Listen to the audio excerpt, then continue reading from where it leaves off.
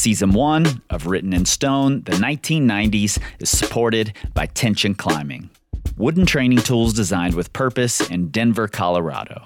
Use the code STONE, that's STONE, to get 10% off of your next purchase at tensionclimbing.com and to let them know that their support for this show matters. Not valid for tension board sets, hardware, or gift cards. Cannot be combined with other offers. Tensionclimbing.com. Mastery over success. Written in Stone is co-created by Power Company Climbing. Products, training plans, and education to help you become a better climber. PowerCompanyClimbing.com. Use the code STONE, that's STONE, for 20% off of almost everything. Learn, grow, excel.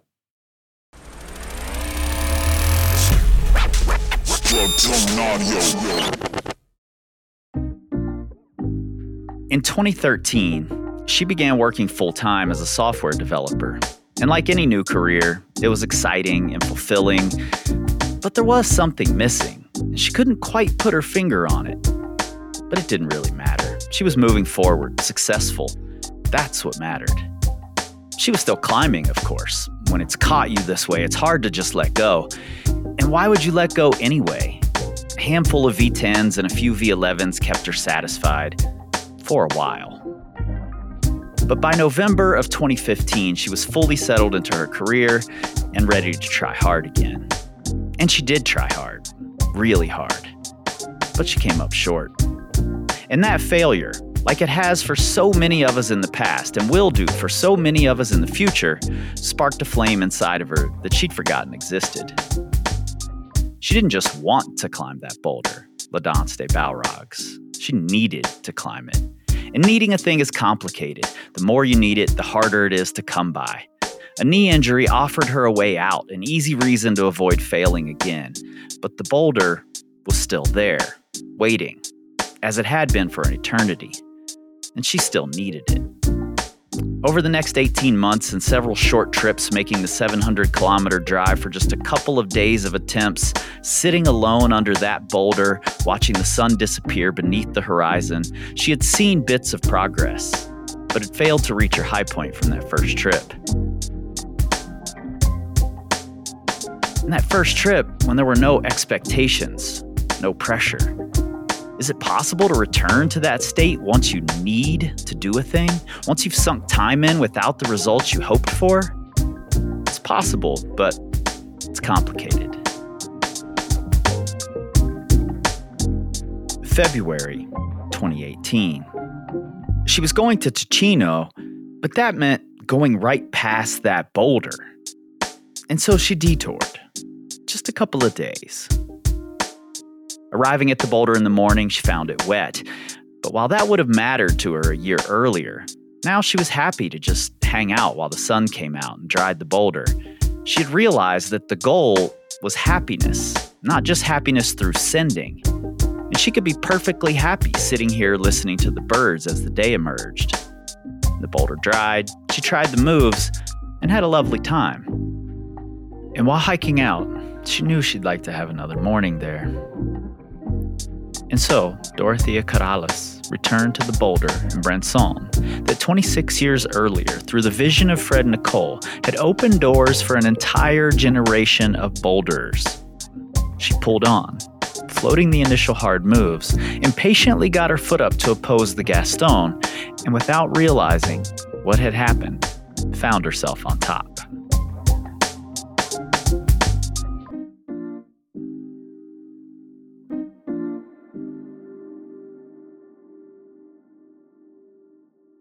Doro, welcome to Written in Stone. Hi, nice talking to you. I'm so excited to talk to you about this boulder.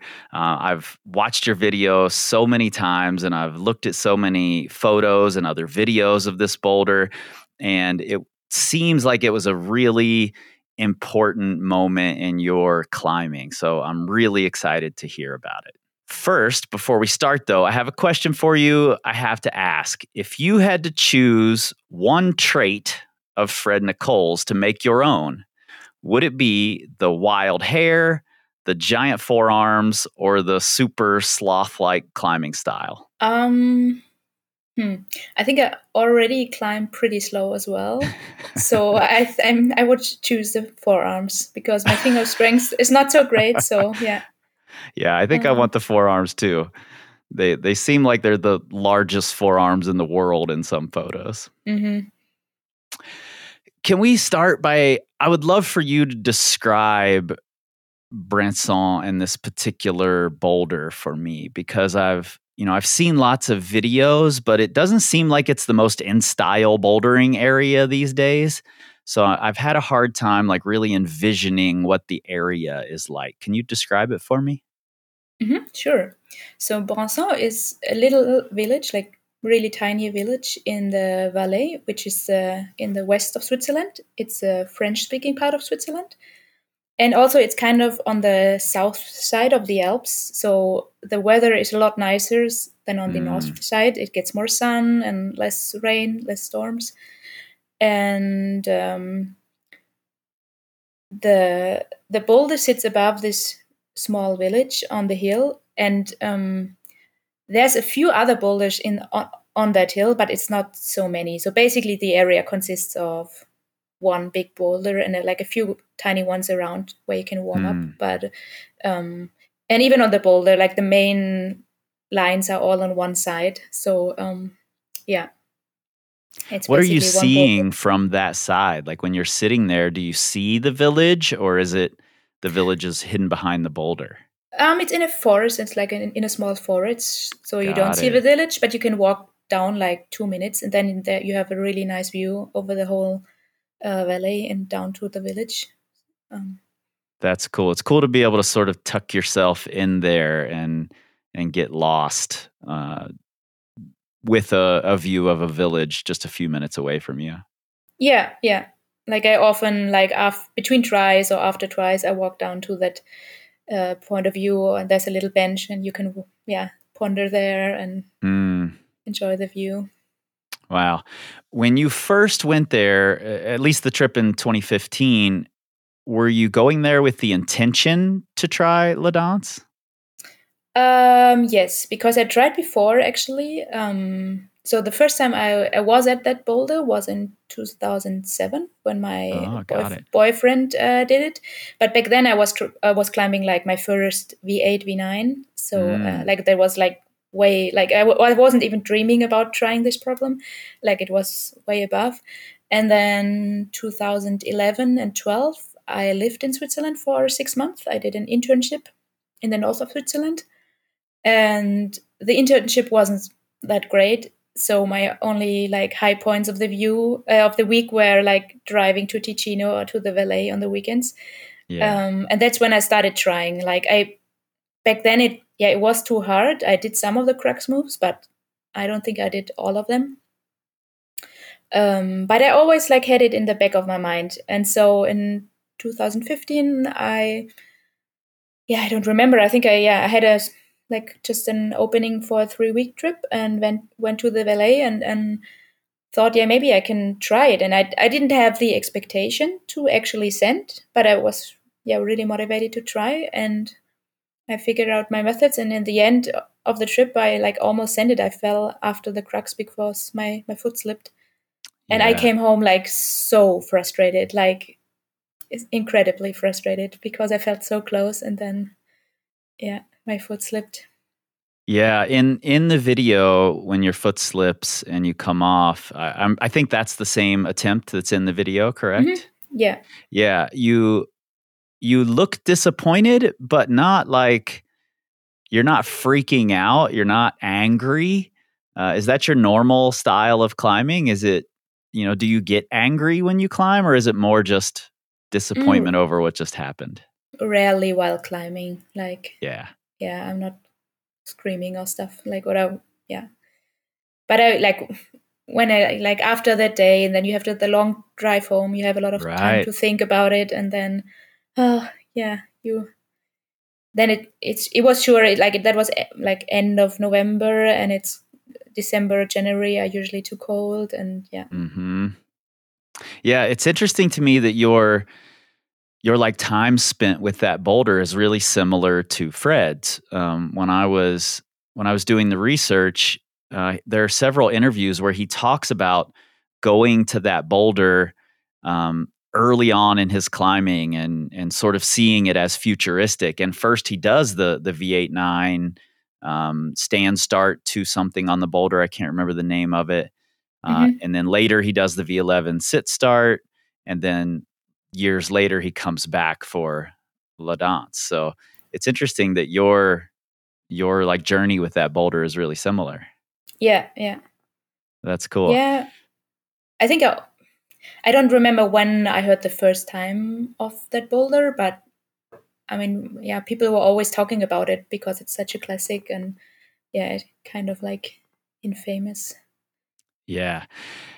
When you first tried it, you were working full time as a software developer, and you wrote on your blog that you had lost some of the passion for climbing.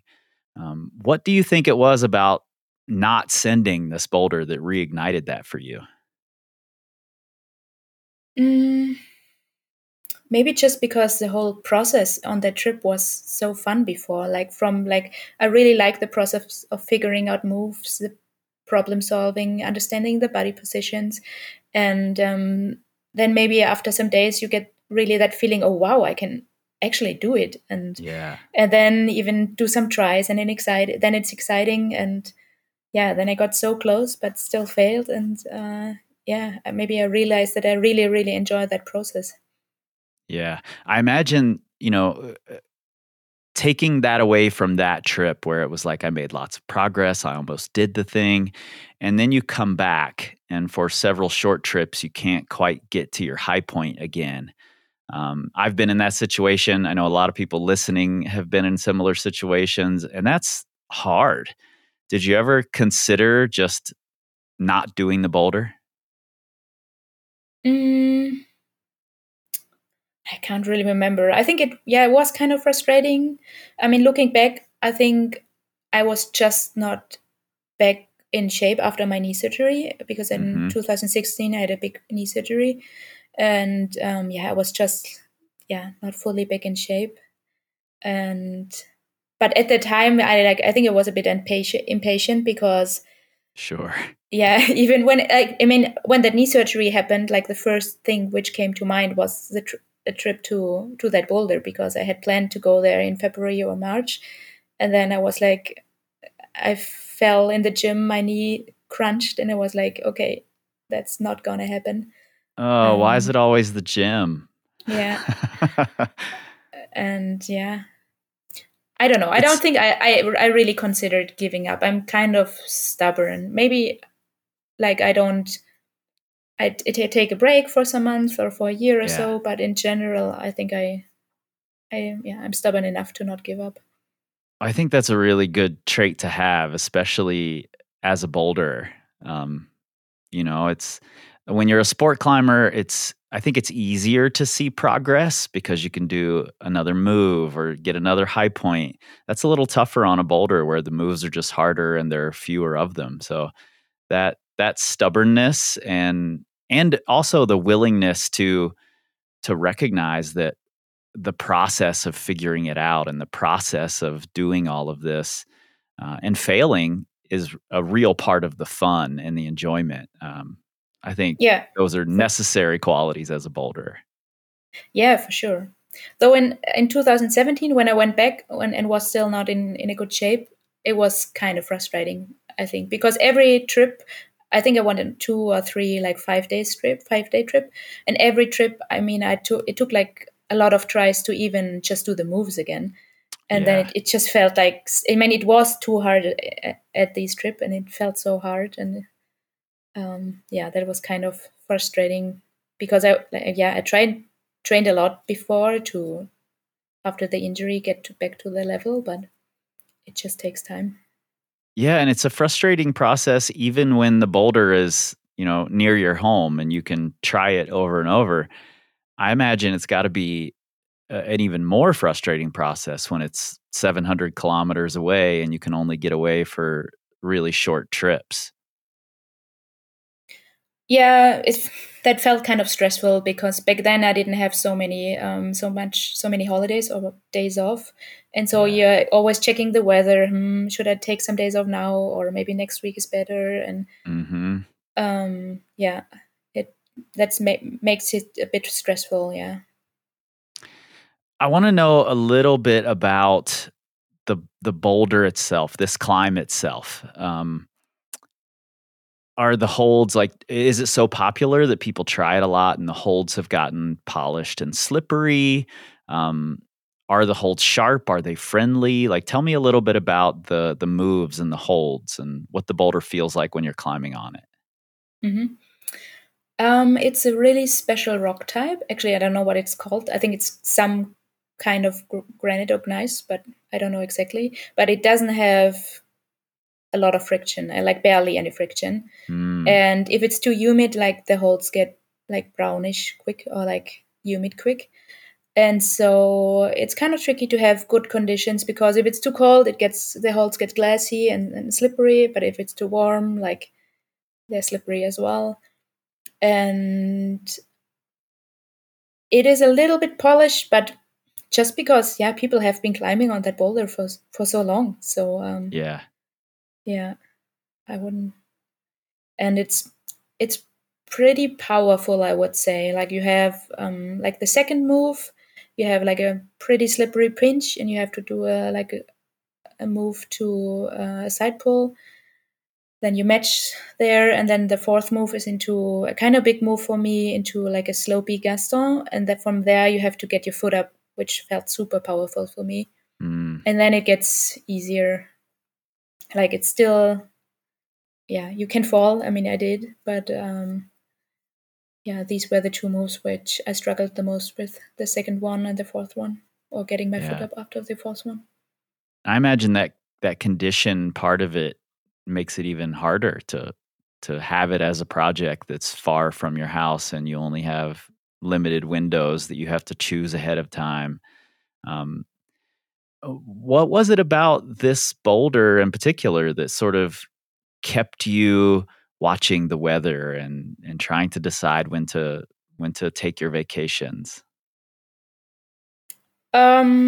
Yeah, probably just because I got so close in 2015, and then I'm stubborn enough that I know I can do it. I just need the right weather and the right shape, and yeah. Were you training specifically for this boulder between trips, or were you just sort of um, climbing and getting back into shape in general? yes and no. Like I haven't really tried like with a training plan or like really.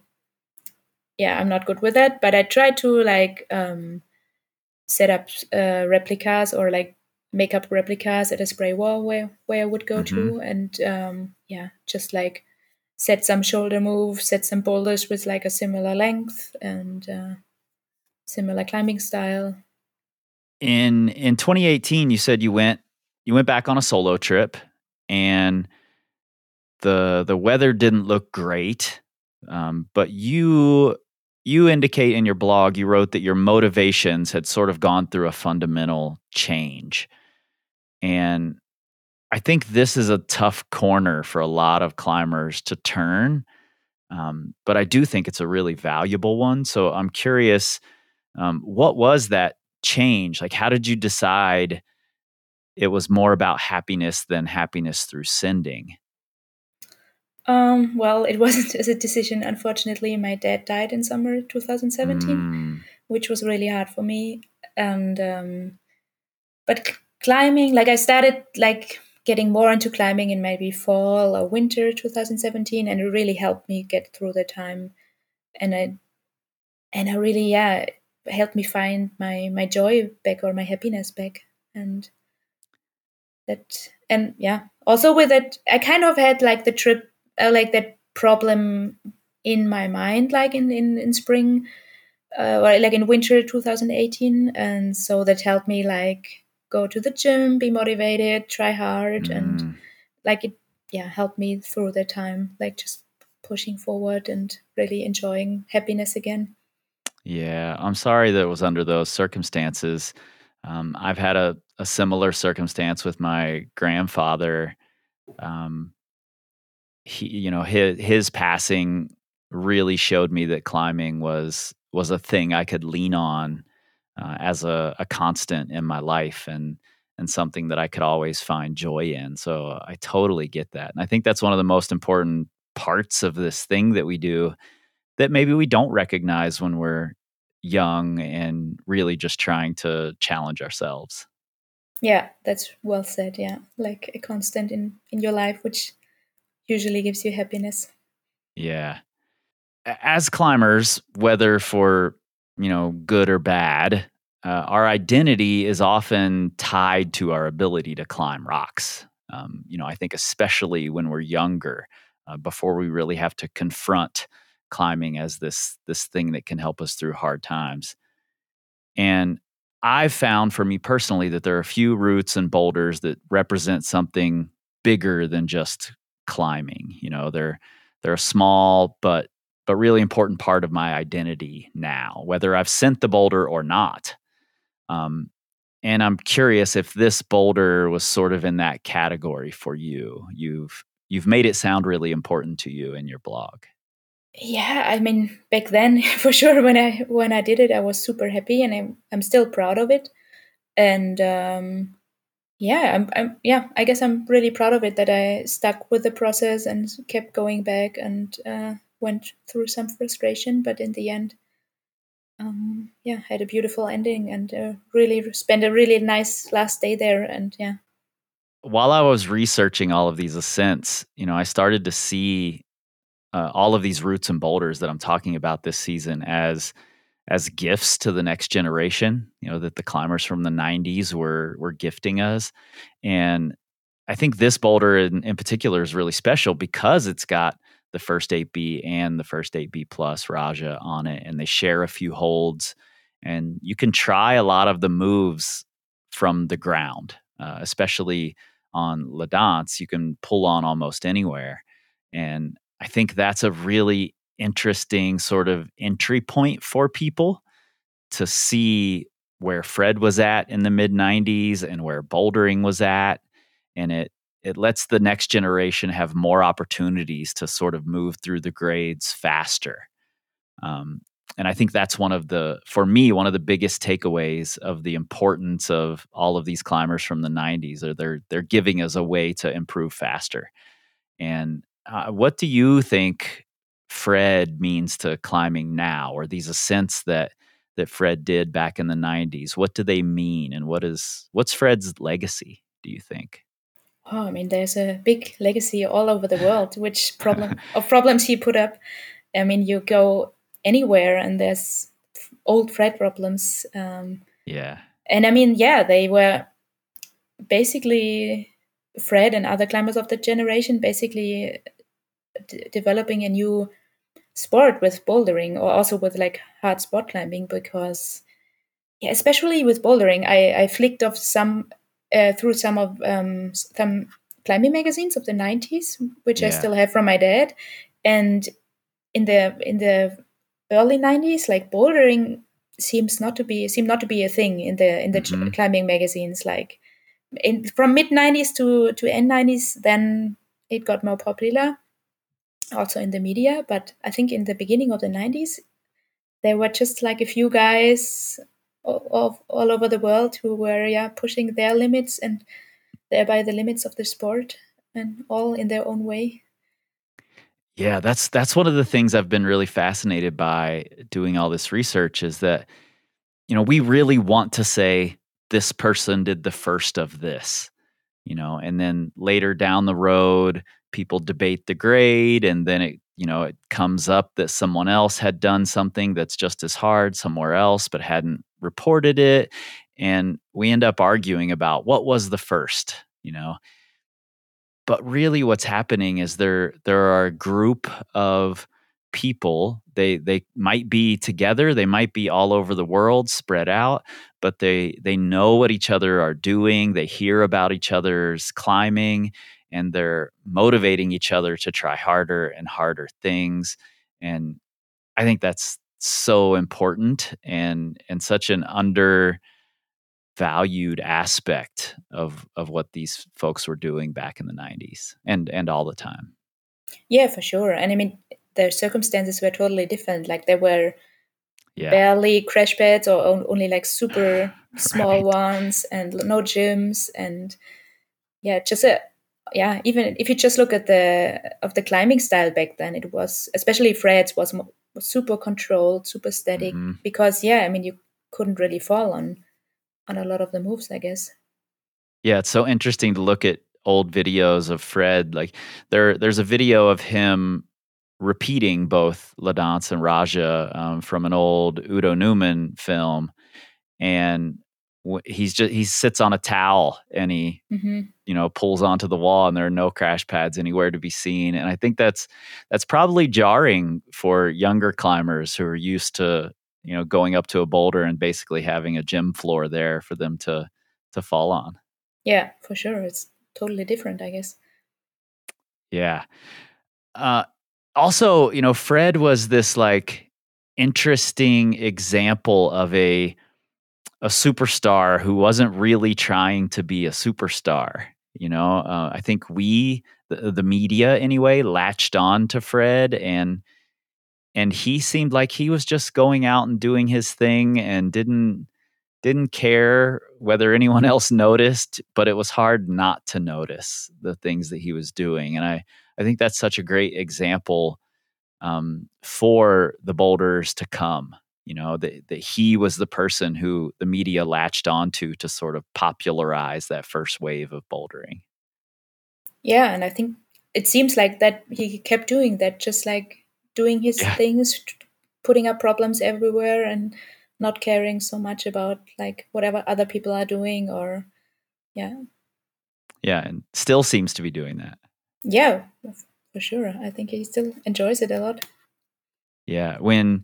Did you ever run into Fred in your travels and in your climbing? Not in my travels. I met him a couple times at like there's like there used to be a cleanup event in Fontainebleau, Mm, and we were both involved in it. So then yeah, he's like that's another thing I think is really important to mention, like the superstars. Fred's one of the biggest superstars in climbing, and he just continues to care about the environment and be involved in cleanup days and things like that. So he just continues to set a great example. oh yeah, for sure. I think yeah. I mean, with some people or like yeah, I think I never heard a bad story about him or some gossip. He just yeah seems really laid back and chill and just does his thing. Yeah, I do remember a story years ago. I remember when it was reported in the magazines that he was trying the Dominator in Yosemite, Hmm. and that he had his feet cut when he did the crux move, and he sort of tapped Mary. Mary was spotting him, and he tapped her. And Ron Kalk was there, and Ron Kalk was like, I don't know if that counts. You touched your spotter." And Fred was just like, "Okay, that's fine. I'm going to count it." And he just Okay. moved on. I think Okay. that's fantastic. Hmm. Just, doing his own thing. Doesn't matter what anyone else thinks or anything. Yeah. Yeah. Were you ever interested? I'm curious because, I definitely grew up as a climber, like seeking out the routes and the boulders that my heroes had done. First it was like local heroes, and then it was on my first trip to Waco, I really want to go do some Fred boulders. Um, did you ever seek out things like that? Yeah, I think so. I mean, if you go to a new area, I definitely prefer, or like, I'm definitely interested in trying the classics. I mean, usually they're a classic for a reason because Yeah, a they're like old, and usually that's yeah the good lines or the most famous boulders. But I think once I'm like I started trying, I'm more interested in like the quality of the moves. It's like, is it yeah, interesting body positions? If is it a nice place to be? Yeah, then that kind of it's mostly like the initial interest, I guess. yeah, for sure.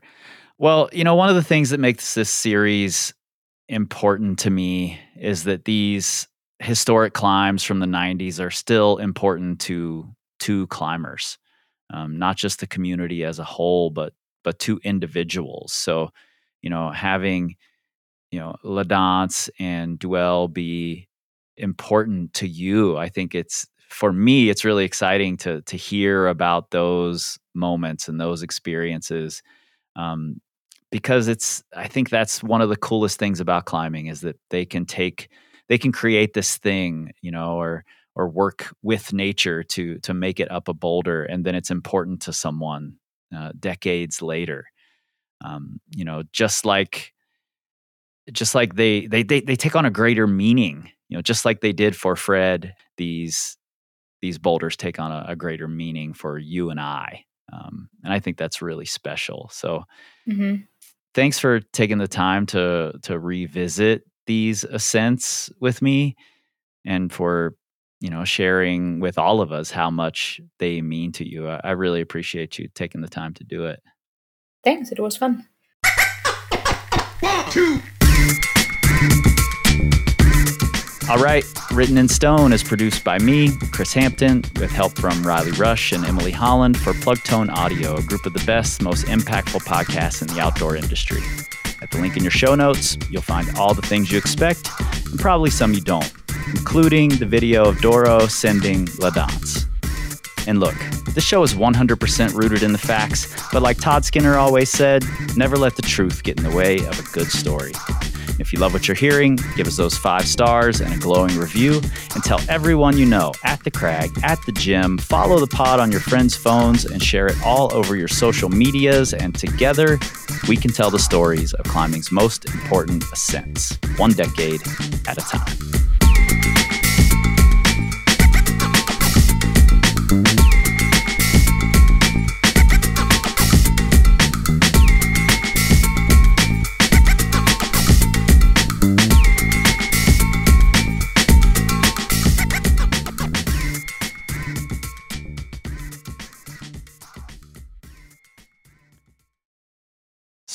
Stoners, what's happening? I don't think there are enough stories out there of the commitment that climbing hard things, and I mean hard in the relative sense, requires, especially when you're working full time and the thing you want to climb is a long distance away. It's a real commitment to do that. And I appreciate Doro sharing this story, reliving this with me, because it's inspiring, especially as somebody who now has very limited time. It's inspiring to see and hear the commitment that people put into this thing. So thanks, Doro. It has been a busy week around here. Obviously, it's the week before Christmas, so lots of shipping early in the week. Trying to climb a little. I'm going climbing tomorrow, actually, so this feels like a weekend. I keep feeling like I'm late on this because tomorrow feels like a weekend, but it's not. I'm on time. I've also been working on an incredibly challenging episode that's going to be a little different. It sort of has to be, just because of the nature of this ascent, but that's going to come beginning of February. One of the biggest controversies of the 90s, and I started it thinking I was on one side, and I've completely flipped sides, and it's actually caused me to sort of flip sides on another episode coming down the line. So super interesting stuff. Anyway, I promised you guys, there are a couple things I've promised you. Number one, that you get a bonus episode next week, and it's very cool. It spun out of control. It was just going to be a thank you quick episode. I was going to take the week off, but it spun out of control. Now it's an hour-and-a-half long episode with this whole gift that is meant to incite nostalgia for all of you. So that will be coming next Monday, Christmas Day. Be on the lookout. Number 2, I said maybe I would have something ready for you today, and I do indeed. And that is that I've set up a Patreon for the Secret Stoners Club. Now, it's entirely free to join. We do have one paid tier if you want to support the show, but not necessary at all to join in the conversation. So anybody who wants to go there, come in and do it. I would love to get your feedback. I would love to hear from you on what you want to hear next season and who you want to hear about. And eventually, maybe there will be some bonus episodes over there. In fact, I'm 100% sure there will be bonus episodes over there. I can't help myself. And some of those will be free to everybody. Some of those will go to the paying supporters over there. So if you want to support, that would be great. Lovely. We would love it. Right now, though, you don't get anything for that support except for my undying gratitude. Because like I've said 100 times in here, this thing takes a lot of hours, and I'm mostly doing it out of love, as are Emily and Riley. So any support is fantastic and would help ensure that there is a season 2. But anyway, I've got a few things posted over there already. It's patreon.com/Secret Stoners Club, all one word.